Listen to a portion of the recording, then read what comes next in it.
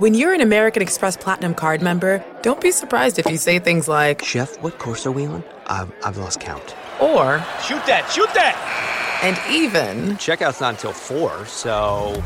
Because the American Express Platinum Card offers access to exclusive reservations at renowned restaurants, elevated experiences at live events, and 4 p.m. late checkout at fine hotels and resorts booked through Amex Travel. See how to elevate your experiences at americanexpress.com/withAmex. Don't live life without it. Terms apply. You're getting the most out of being at a game with American Express. The card member entrance, the lounge, and now tip-off. See how to elevate your live sports experience at americanexpress.com/withAmex. Don't live life without it. Eligible American Express card required. Benefits vary by card and by venue. Terms apply.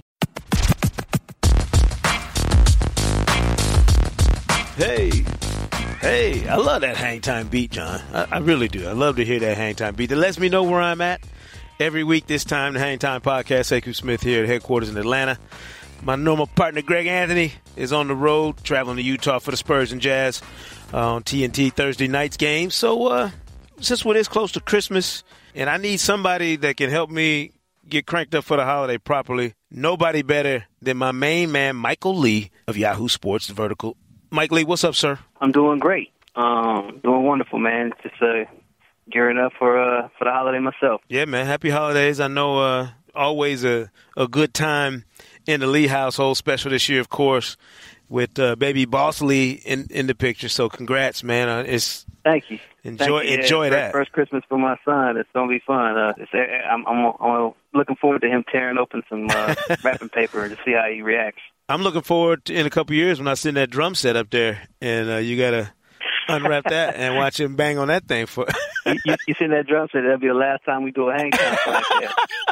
That drum set and that Mercedes he can ride around in, you know, that little motorized car. Like, I used to get all them gifts from my oldest son, and I used to be like, man, why are these people sending this stuff?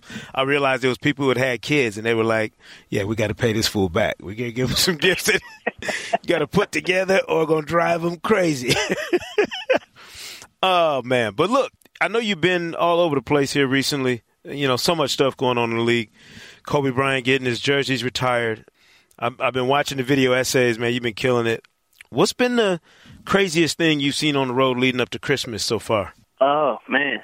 That's a couple crazy things. One is in the rise of Victor Oladipo. Yeah. I mean, I don't think anybody expected that was coming about. The other is the fact that LeBron is, like, about to be 33, and it's looking like he was 23 again. You got the Celtics, which are, you know, got this whole thing, and they're so good that you forget they're missing a guy they just gave $100 million to this summer, and Gordon Hayward. Yeah, that's crazy. So, yeah, and the fact that OKC has so much hype coming in, I think everybody expected them to really take off, and they've been kind of a disappointment. You know, I think people kind of thought that, you know, Chris Paul and James Harden was a sort of an odd fit, but you know, you see them coming together, and they just look phenomenal. I mean, the Rockets look like they're a team that's serious, you know, because you know, for the first time since you had D'Antoni coaching the squad, they actually played D, so it's just a new element. So I don't know, it's a whole lot going on with this league, man. But yeah, I mean, I guess I rattled off a couple. Yes. No. You know what? The champs are so good that we take it for granted. Right. No, it's a trip, man. The Rockets, no question, just playing out of their minds. And that Christmas Day schedule, you mentioned several other teams that are going to be involved, obviously. We kick it off with the Sixers and the Knicks, the process versus the Unicorn at noon. Cavs Warriors in the finals rematch at 3. That first game on ESPN, second game on ABC at 3 o'clock Eastern. Wizards and Celtics at 5:30 on ABC, getting it in. You know, I don't know who's wearing black this year. I don't know who's dressing up for a funeral this time. I don't know if the Wizards need to be bothering with that stuff right now. They got other business to handle, make sure they get back on track and get everybody healthy. Rockets Thunder at 8 o'clock. And then we got the Futures game at 10:30 on TNT.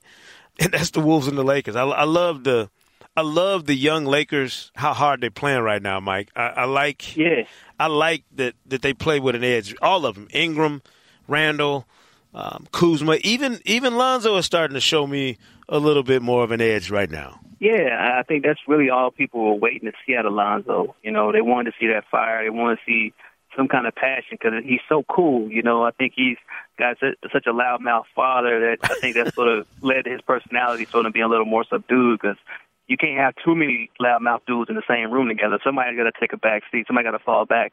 And I think he's done that his whole life. But he sort of took that approach, you know, to his first couple of games. He's just kind of too cool for school, you know. But I think that now you're starting to see him engage. The one thing I do like about him is that he sticks with it, and he seems to handle all the scrutiny, all the criticism.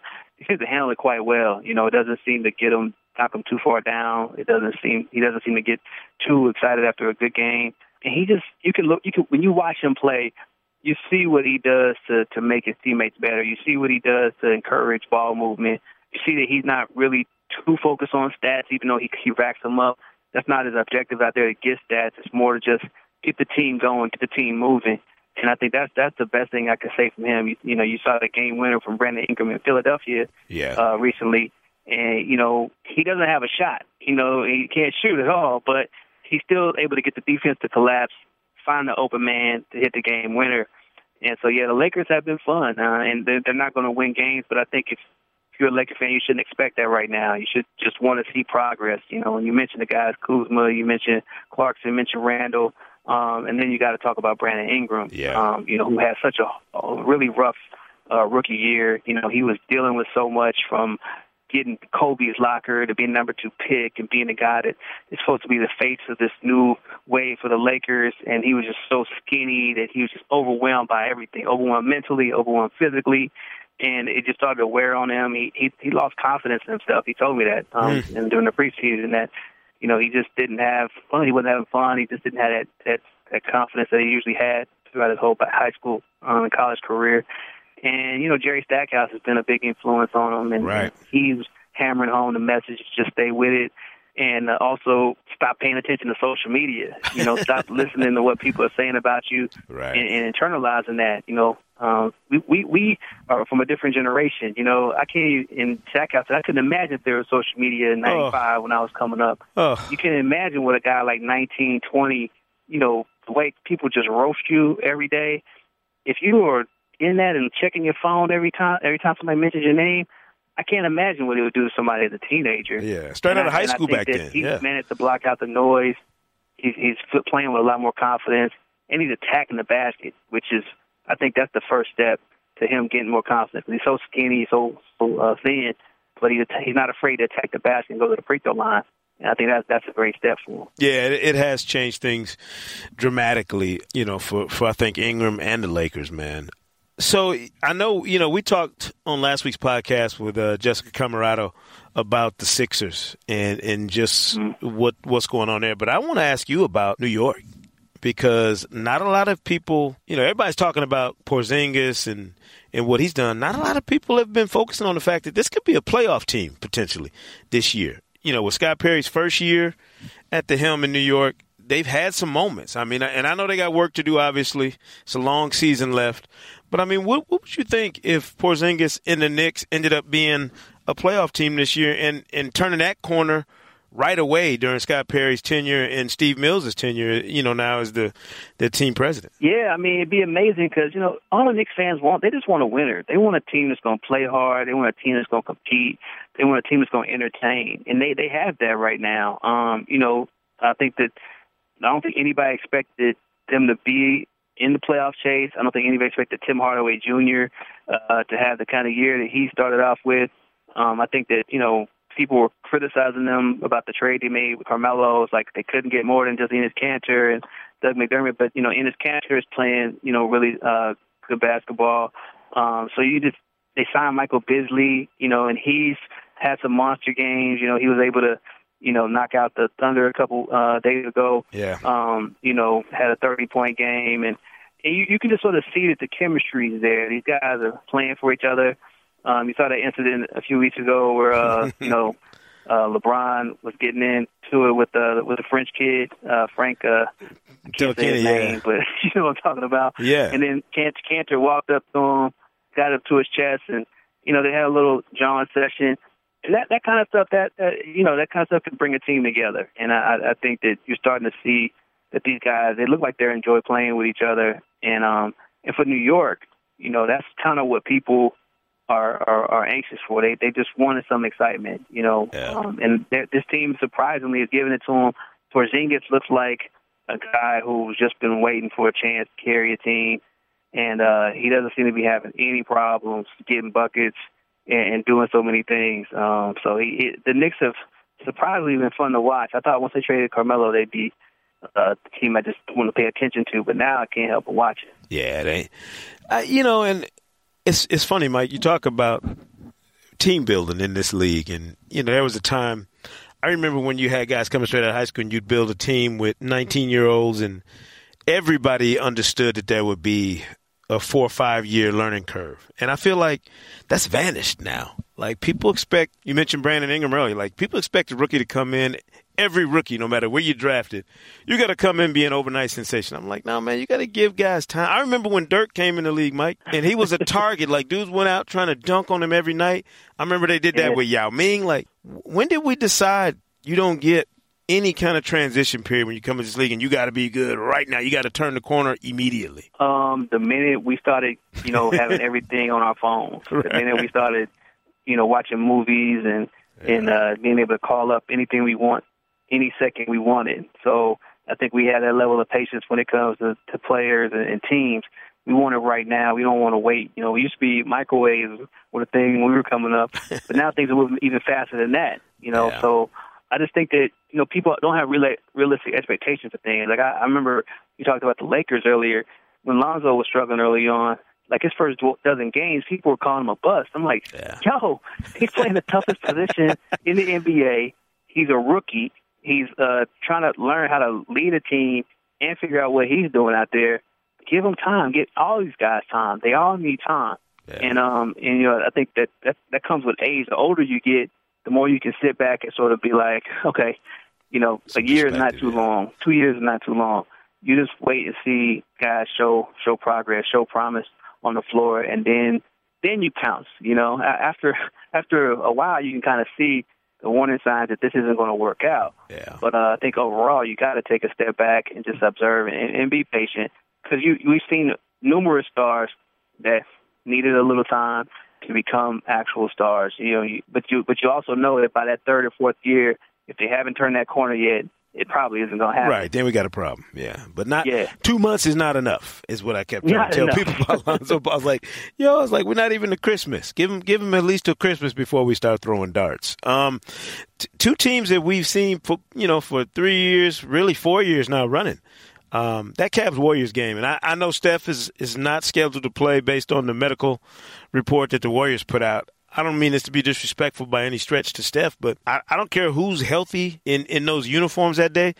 That's the game I'm like clearing the room when that game comes on, because I need to see whoever's playing, they're going at it. Like, you played to the last game of the season 3 straight years, and this is the first time you get to lock up since the finals. It's going to be some action in that game.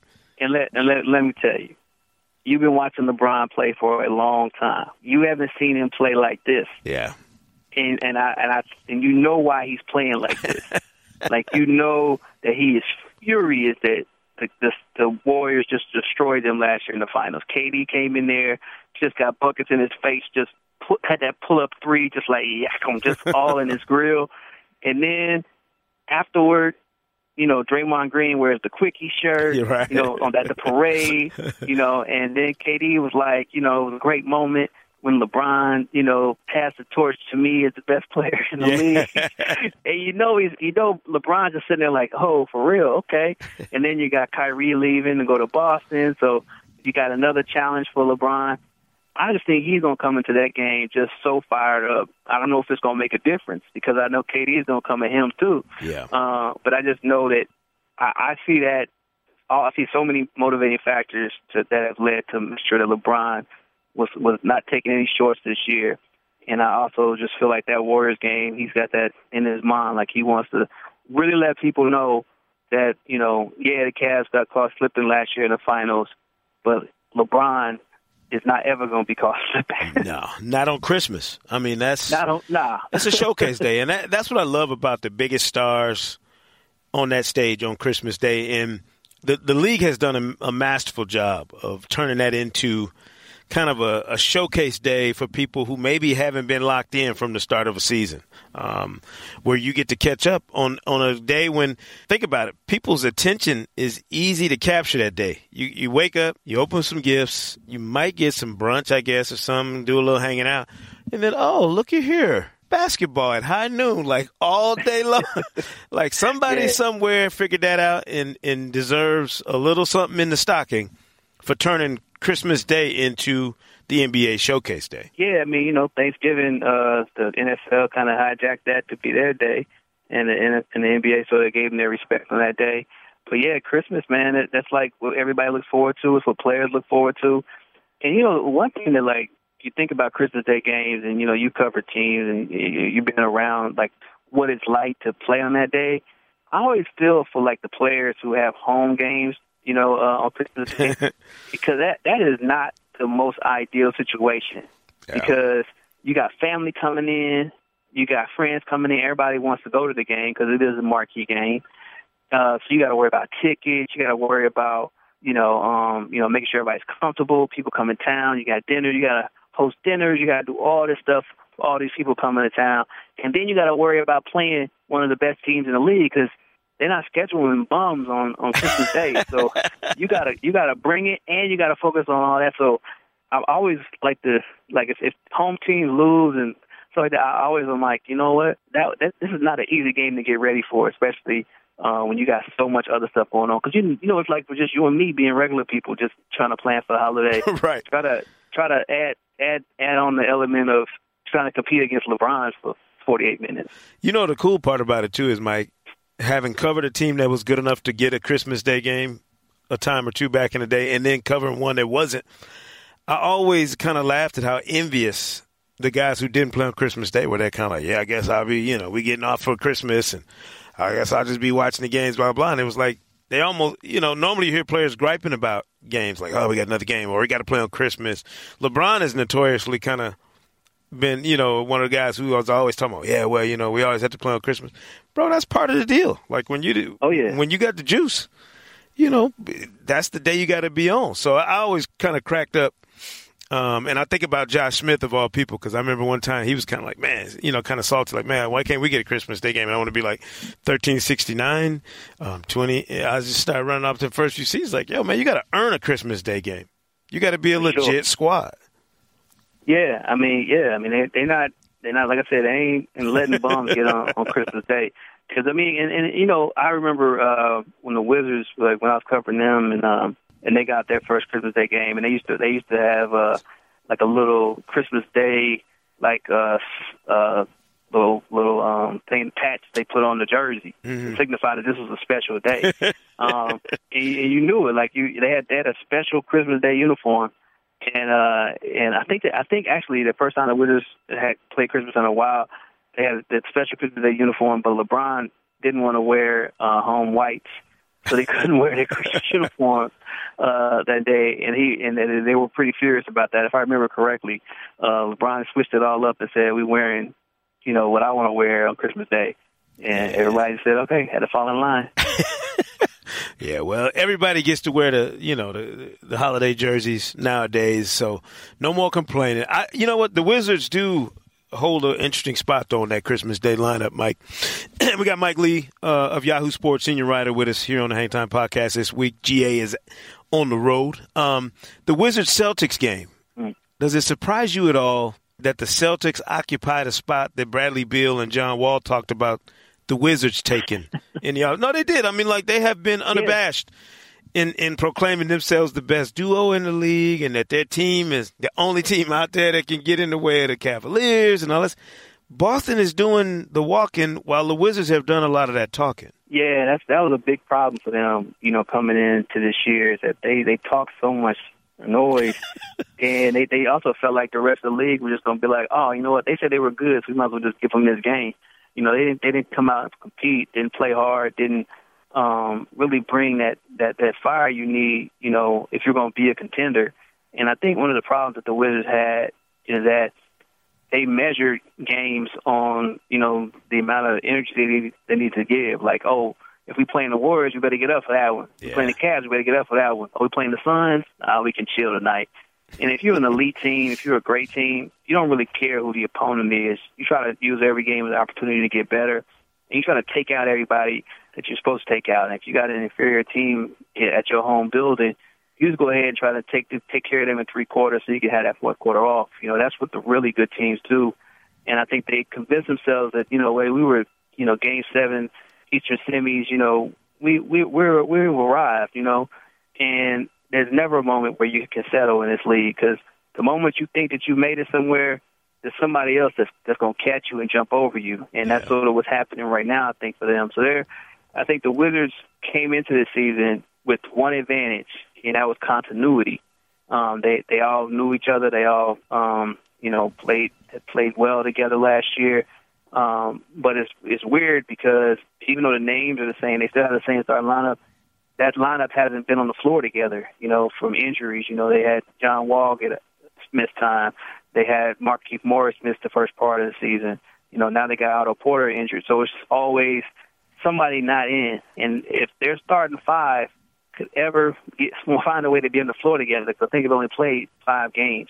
Wow. If their starting 5 can actually be on the floor together and they can get it together, they can actually make a run, because their bench, which was really awful last year, has been pretty solid this year. So I think they need to find the groove to where they can get all their players on the floor together. But you know how it is. Sometimes you just have those years where it just doesn't work out. Yeah. It doesn't happen for you. But I think they can look at it and say that when their starting 5 are healthy and playing together, they still are a great team. They haven't had a lot of that happen this year. But it's funny that a team like Boston, which had only 4 guys returning from last season, completely revamped the squad. Lose Gordon Hayward on Kyrie, opening night.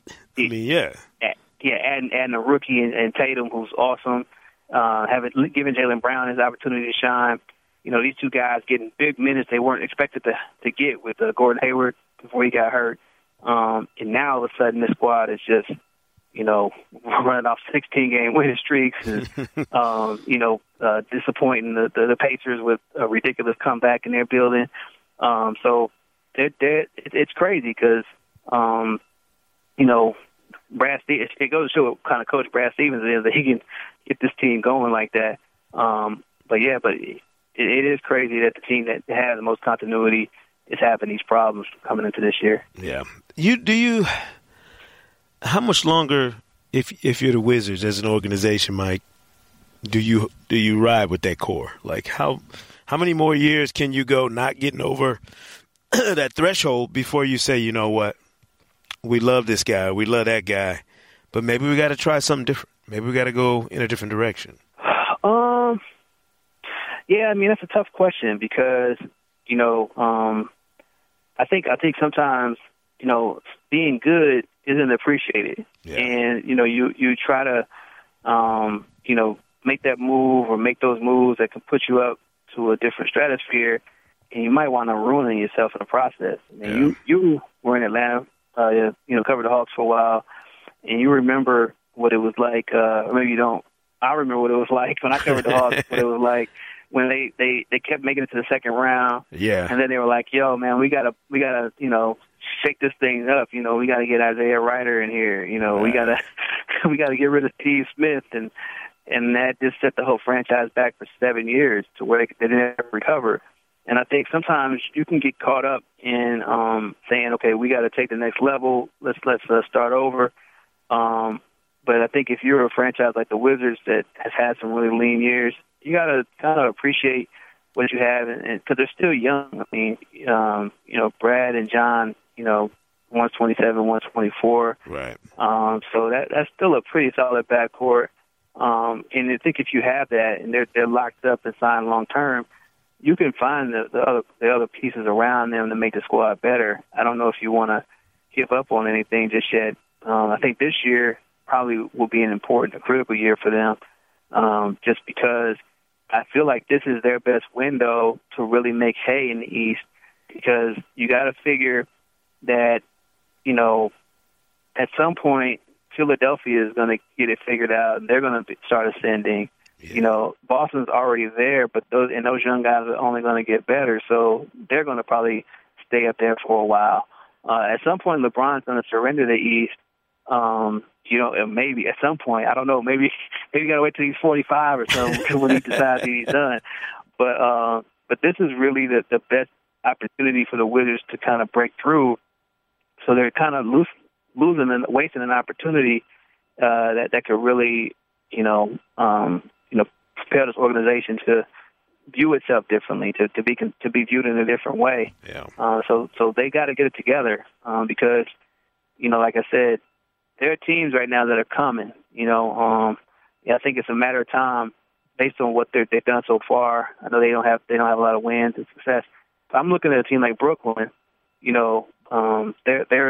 They're down. Obviously, they don't have a lot of talent. Yeah. But that won't always be the case. But they do have some sort of symmetry between the coach and the GM. They have a vision for what direction they want to go. So I look at those kind of teams and say that if you don't make your hay now, it might be gone sooner than you think. Yeah. Last thing I'll ask you about the Christmas Day lineup, and you look, I need the truth. Did you think the Rockets would be this good with CP and Harden? And did you think the Thunder would still be trying to get this thing right? I mean, if I'm saying Presti and somebody told me I could have a do-over, I'm trying to decide which one would be a bigger do-over. Do I go all the way back and keep Harden? Do I not make the Carmelo deal? I mean, how did we get here for both of these franchises? Well, I'll jump on the Thunder first. If they don't trade Harden, if they hold on to him, everything's totally different for that franchise. Right. They still have Kevin Durant. They still have Harden. They still have Westbrook. And they are what the Golden State Warriors are. They're the team that's the envy of the league. They're the team that everybody wants to copycat. Yeah. That's what happens if they don't trade Harden. But unfortunately, they traded Harden. So now this year they lose Kevin Durant probably because of that. And it's like, okay, how do we get back? How do we get back to being that elite team? They made a great trade for Paul George, and then maybe they got a little greedy. Like, okay, we can take it. We can get a little more. Let's go get Carmelo. Right. And Carmelo is 33. He's not the same Carmelo that was leading the league in scoring, and he's not the guy that that at one point led the Knicks to 54 wins, when he actually had a lot of talent around him. He's a different player. And you think about it, when the Houston Rockets this summer, it felt like they had an incomplete summer because they didn't get Carmelo. Right. It's like they were supposed to get Melo, and then all of a sudden you got a big three with Harden and Chris Paul. And I remember talking to Earl Monroe earlier in the year about just the backcourt pairing of Harden and Paul. And he's a Knicks guy, and so I was like, do you think this team can do well? He said, I think they'll be okay, but I wish they had gone the next step and got Carmelo Anthony. And we laughed, and I kind of agreed with him. I was like, yeah, that's kind of what they needed. But maybe they made the right move by not going after Carmelo. Yeah. Because and now I can change it to the Rockets. I did not think that having two point guards, two ball handlers, who handle the rock as much as Paul and Harden do, was going to work out. Because I was like, who's going to play off the ball? Are they going to be satisfied with not being the primary decision maker? And I had to go to Oklahoma and talk to Chris Paul in the preseason and have him sort of kind of put my doubts to rest pretty quickly, because he made it clear that he's wanted to play with another facilitator for years. And that was something that he had asked the Clippers to do, to get him another guy so he wouldn't always have to have the ball in his hands.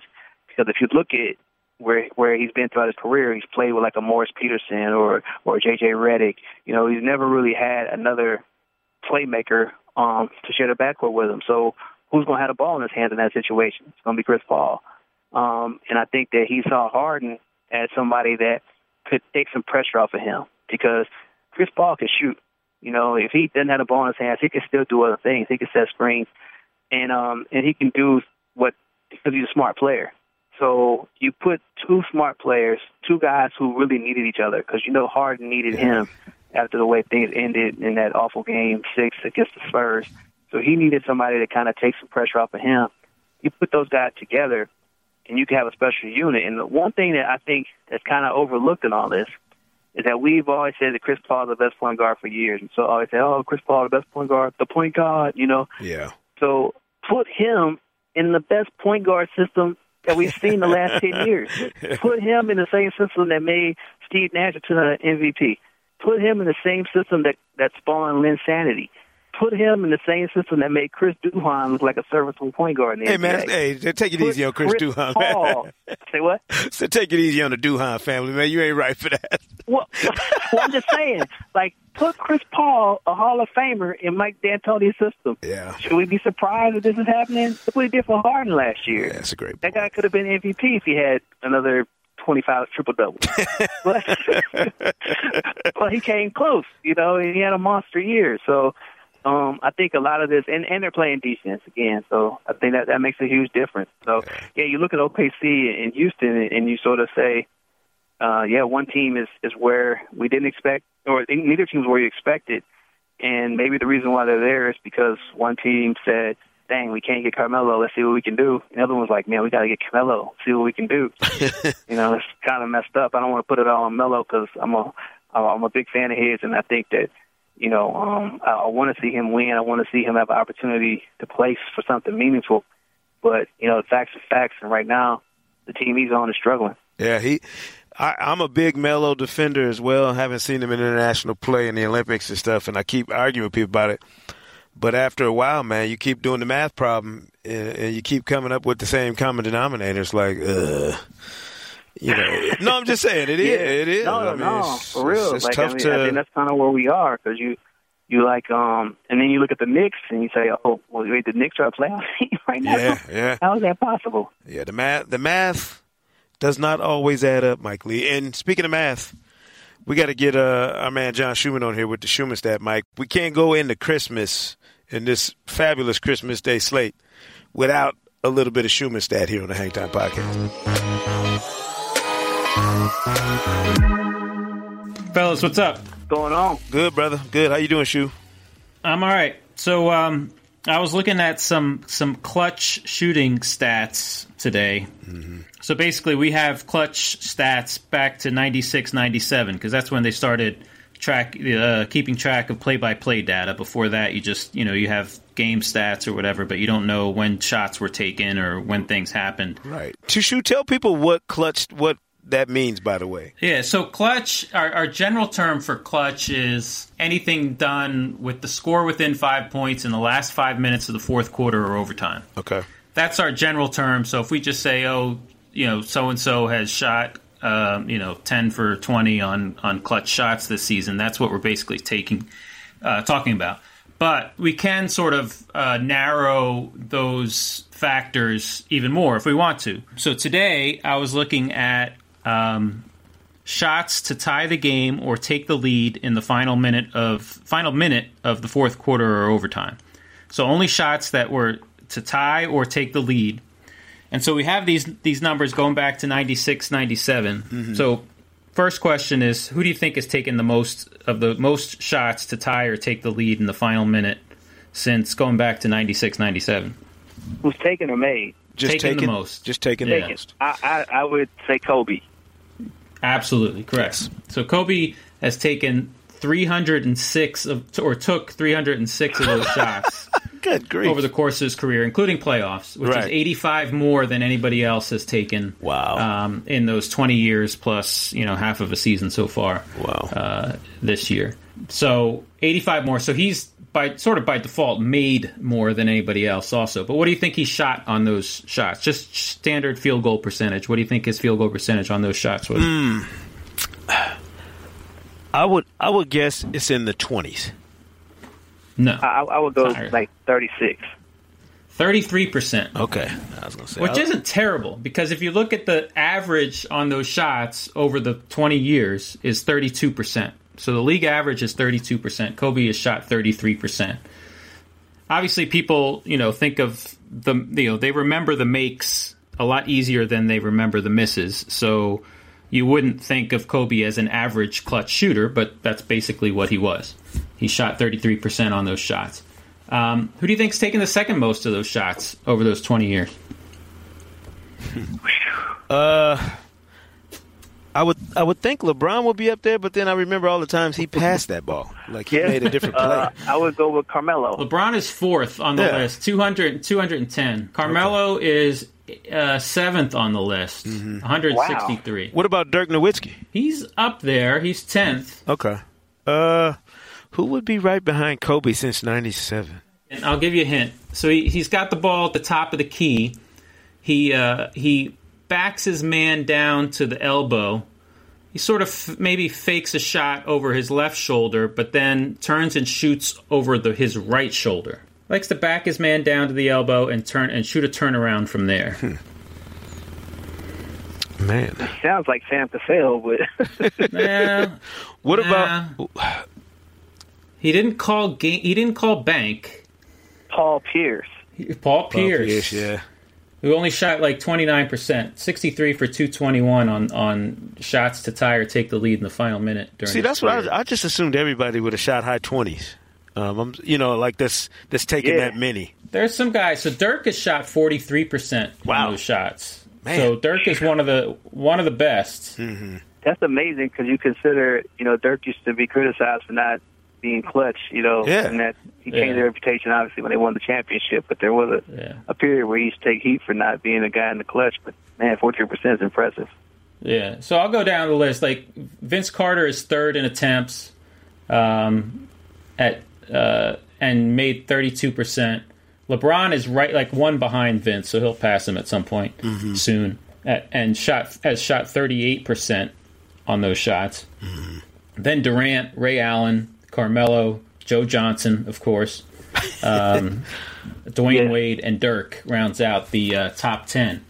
Now, for those, I looked at the guys there's 115 guys that have taken 50 of those shots over the last 20 years. Okay. The best shooter on them is shot 45%, 31 for 69. He's an active player and plays for the Warriors. Who do you think it is? Nope. Andre Iguodala. Nope. Clay. Nope. Steph. Nope. Good Lord. Can't be Zaza Pachulia. You wouldn't do us like that. He's only taken. He's 31 for 69. Only 7 of the attempts were from 3-point range.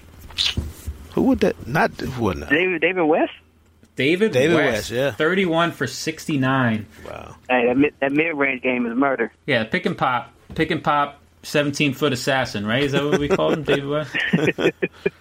So, as far as the guys that have taken 50 attempts, next in field goal percentage is Brandon Roy, 43%. Whoa. Oh, man, miss him.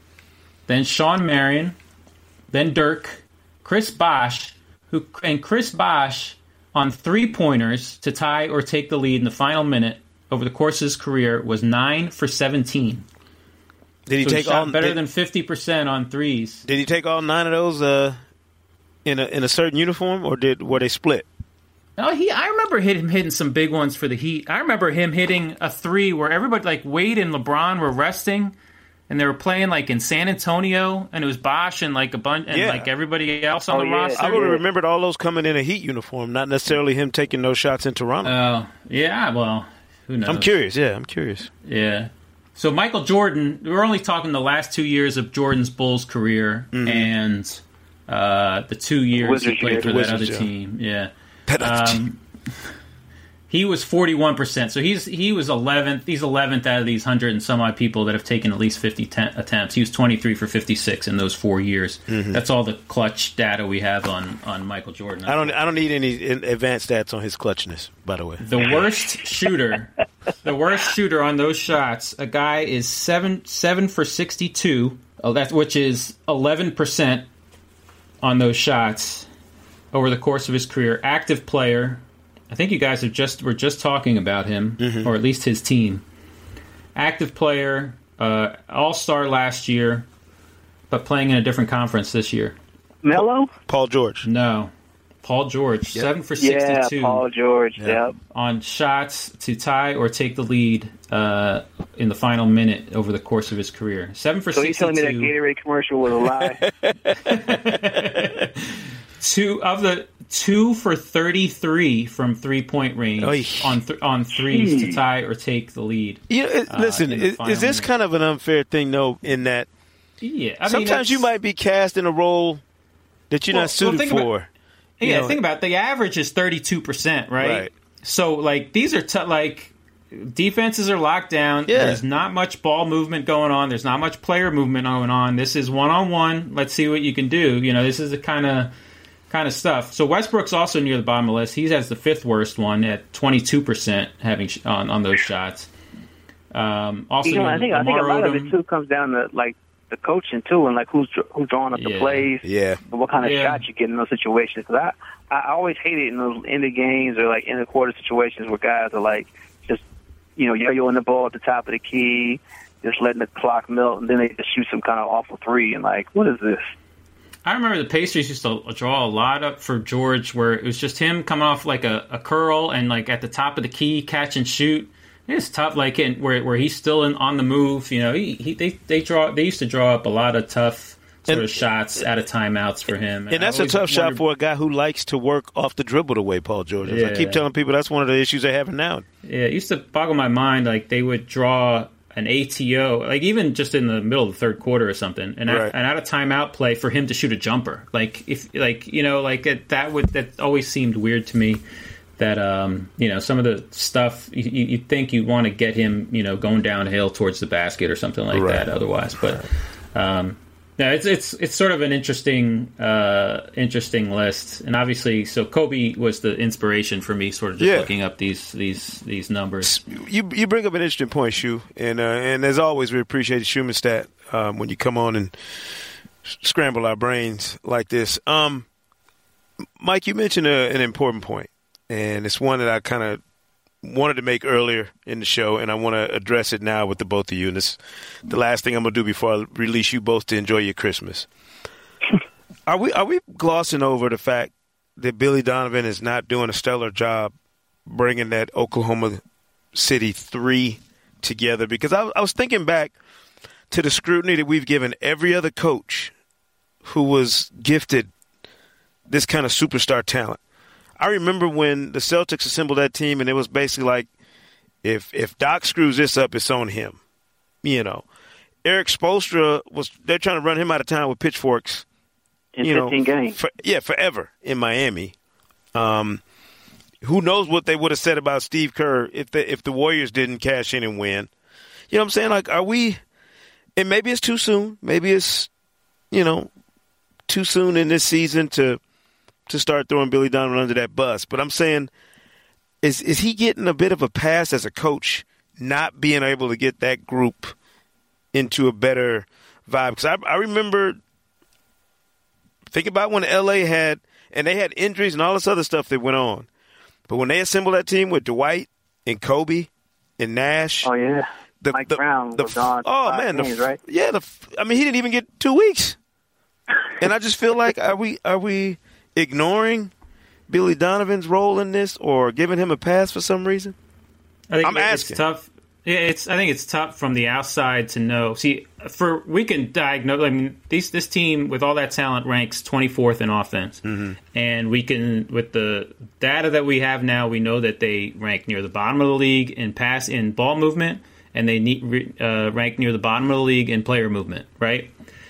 The question is that his fault or is that the player's fault? And so from the outside, it's hard to know if he's urging these guys, hey, move the ball and move your bodies, move your butt, when Carmelo has the ball on the, don't just, on the left wing, Russ, don't just stand there and put your, lean over and put your hands on your shorts and act like, that you're not getting the ball. Is he telling them to move the ball more and move more, or is he fine with the way the offense is running? He can't be fine with the way it's going. Well, you remember what you were saying about Melo when you talk about the common denominator? There have been 2 coaches in Oklahoma City, or 3, I guess, since they moved there, and 2 of them, or at least the last 2, have taken a lot of heat for the lack of ball movement and the lack of offensive ingenuity. and there's only been one player that's been there through it all. So I'm just saying that, like, I think a lot of people may want to give Donovan the pass because of Russ. We learned from Scott Brooks that coaching Russ is different. Right. You know, Russ has a way he likes to play, and it's genuinely successful. I mean, he made 4 trips to the Western Conference Finals playing this way. He won an MVP playing this way. Went to the finals. So, went to the finals. Yeah. So as a coach, you going to tell that guy this ain't working? Yeah. I mean, right now you can, but is he going to listen when he can say, look at what we did when I'm running the show? So, I think people probably would like to blame Billy Donovan. I think also people know probably what he's up against because he's got some pretty dominant personalities there who are used to doing things a certain way. And that's a tough position for any coach. But you're right. If you have that much talent and you have that many expectations, so you have to be the leader. You have to be the guy that says, okay, enough of this. This is how it has to be done. And I think that now one area you can say, okay, you let Russ be Russ, do his thing. But one thing you might need to point more towards, there should not be a situation where Paul George is like a forgotten man. Yeah. Like, he should not go games or stretches of games where he just, like, vanishes and you don't see him and don't recognize him. Like, he should be having the ball in his hands. You know, you find a scheme where when Russ is sitting, you make Paul your main facilitator. You let him handle the ball and run plays and do those type of things because he can do that. You got to get these guys engaged. You got to get them rolling. Maybe it doesn't happen when they're both on the floor. You see it with New Orleans.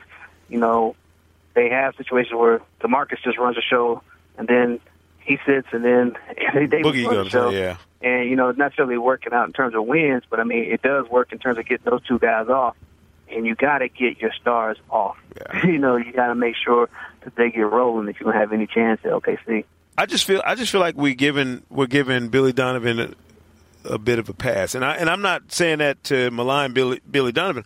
I'm just thinking about all of the coaches, like I mentioned, who have been in that predicament. Scott Brooks, and he took a lot of heat. Yes, when every time there was a coach at some point that became the guy in the middle of that dartboard. Well, this guy, and I thought it was as unfair a lot of times then as I think it's maybe unfair now in Billy Donovan's favor. I thought Spoelstra took an inordinate amount of grief from people for stuff that was beyond his control, because that was something that Dwayne Wade and LeBron James had to come to an understanding about. And Chris Bosh. The stars had to understand who was going to adjust, sacrifice, and make adjustments. KD did the same thing, with Steph and those guys last year. I'll also say that this is not the first time that Melo has not sort of played well with another All-Star. I mean, because we remember that 2010-11 Knicks team, before they traded for Melo, was rolling. And that was a lot of – not rolling, but they were like a much improved team and a lot of fun to watch. Yeah. And then Melo came in, and they still made the playoffs, but – they were 500 the rest of that season when Melo came. I think they were like 6 or so games above 500 before he got there. Right. And every year that Carmelo and Amari Stoudemire were together, the Knicks were worse when the two of them were on the floor together than when, they were separated. And so it's not – he's a element to this too. But like you said, with the coaches – It's tough. Some coaches are meant to coach some teams, certain teams, and some are not meant to coach certain teams. You know what I mean? There's they all have their strengths and weaknesses, and there's hardly any that you can say they're good across the board at everything. Yeah. It would be fascinating to see, like, what if Popovich was the coach of Oklahoma City right now? Like, would he have? Oh, I'm sure he would have mentioned to somebody. Yeah, come on. Anybody else, like, or D'Antoni, like, would the ball be moving better if, like, he was the coach of this team? Or, it's sort of a fascinating question, and like I said, it's hard to know for us from the outside exactly what that dynamic is. Yeah, you're right. Yeah, you're right. So it's interesting you say that, though, just because the reason why Billy was hired was because of his offense, exactly, because of the schemes and because of his ability to get the ball moving. That was one of the reasons why Durant was so excited when they hired him at the time. But you know where he was a year later.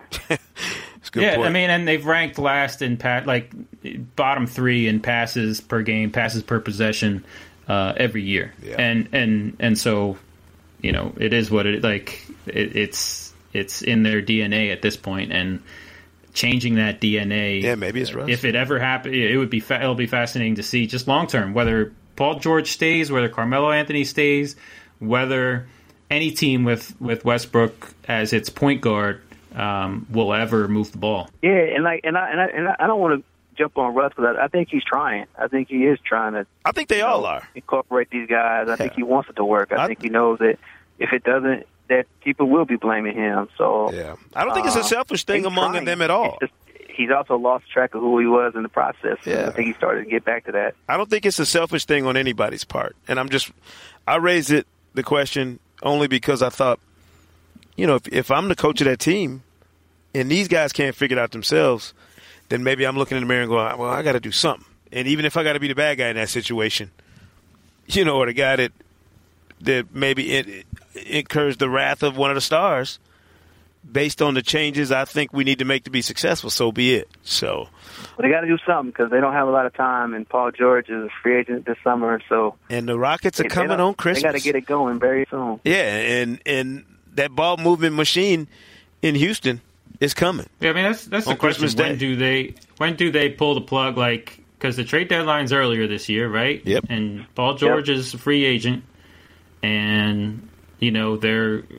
I've said it, they're 7-3 in December, but all 7 of those wins have been within 5 points in the last 5 minutes. So they're barely holding on right now. They're clutch time, baby. Escaping. They're surviving. They're in survival mode right now, and they are far from sort of finding their stride. Yeah. In any way whatsoever. Well, we're gonna get another look at him on Christmas, and I know you guys will both be watching. Shu, as always, we appreciate you coming on with the Schumann Stat. Longest Schumann Stat in the history of the Hang Time Podcast, by the way. Sorry about that, everybody. Mike Lee, appreciate you coming on, man. We skipping bragging rights this week. I don't think I did very well last week anyway, and GA ain't around him to make his evil pick, so we'll do that another time. Merry Christmas to you, too. Thank you. Merry Christmas to you as well. Yeah, man. We appreciate everybody. Subscribe to the Hang Time Podcast on Apple Podcasts for a new episode all season, every week. And we're off next week. We'll see you in 2018. Thanks for listening to the Hang Time Podcast, and be sure to subscribe on Apple Podcasts for a new episode every Thursday this season. And as always, say Kuna Matata. Busy weekends are a breeze with American Express Platinum Card. 8 a.m., wait to board plane in the Centurion Lounge. Much better. 2 p.m., grab seats for the game. 6 p.m., book an exclusive reservation with Resi Global Dining Access. Right this way. Because the American Express Platinum Card offers access to the Centurion Lounge, must-see live events, and exclusive reservations at renowned restaurants. See how to elevate your experiences at americanexpress.com/withAmex. Don't live life without it. Terms apply. An epic matchup between your two favorite teams, and you're at the game getting the most from what it means to be here with American Express. You breeze through the card member entrance, stop by the lounge. Now it's almost tip-off, and everyone's already on their feet. This is gonna be good. See how to elevate your live sports experience at americanexpress.com/withAmex. Don't live life without it. Eligible American Express card required. Benefits vary by card and by venue. Terms apply.